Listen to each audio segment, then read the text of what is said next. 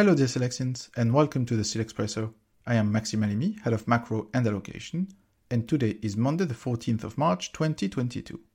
This week there is lots to talk about, again with a big week ahead, with both the war in Ukraine intensifying and the Fed meeting. Starting with Ukraine, I'm sticking with my central scenario. I think the only viable option for Russia is a quick military victory, and no serious negotiation will happen before that. There are signs of intensification of assaults in recent days, probably after a phase of reorganization of the military. We may be entering a decisive week.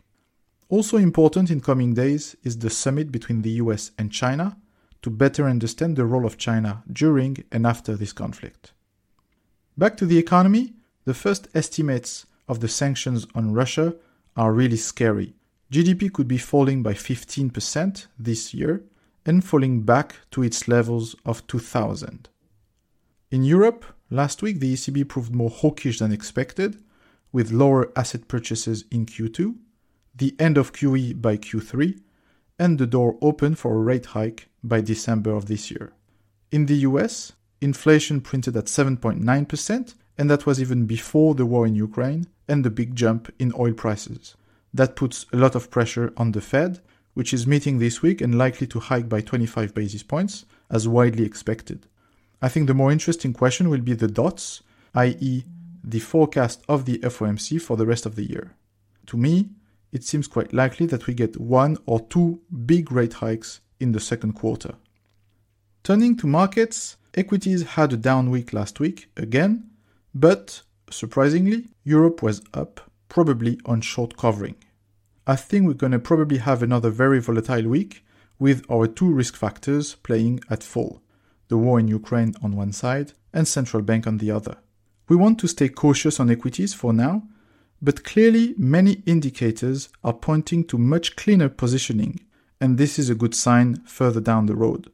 So as soon as we get into phase 3 of this conflict, with actual negotiations starting to take place, it may be a more encouraging sign. Also to note, the environment continues to be extremely challenging for China, while we had hoped for better days, especially last week with US regulators pointing to delisting risk for Chinese tech. In fixed income, we finally had big inflows into credit after the dip, and we are overweight, especially on European investment grade and financial credit. We're also still overweight in oil, which looks very well supported, especially last week after the UAE pushed back on US pressure to raise OPEC production. To me, oil prices could stay around $120 per barrel and very unlikely to fall below 100. It is also a very good hedge to the geopolitical situation. Alright, that's it for today. If you want to know more about our ideas and solutions, please read our Silex snapshot in your mailbox later today. Have a great week and spark it up!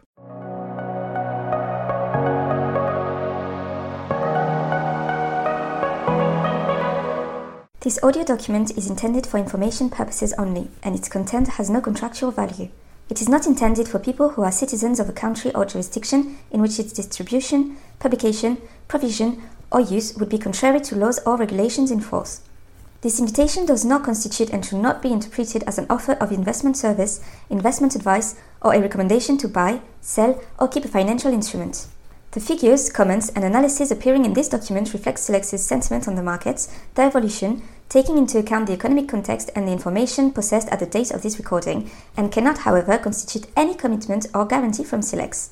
They may no longer be relevant on the day it becomes known. Any investment in a financial instrument involves risks, in particular of loss of capital, and any investor must make any investment decision in the light of their personal and financial situation, independently of Silex, and with the assistance of any opinion or advice specialized. Unless otherwise indicated, the sources of information are those of Silex. Silex reserves the right to modify the contents and terms of these documents at any time. The data privacy policy is available on Silex's website. All rights reserved.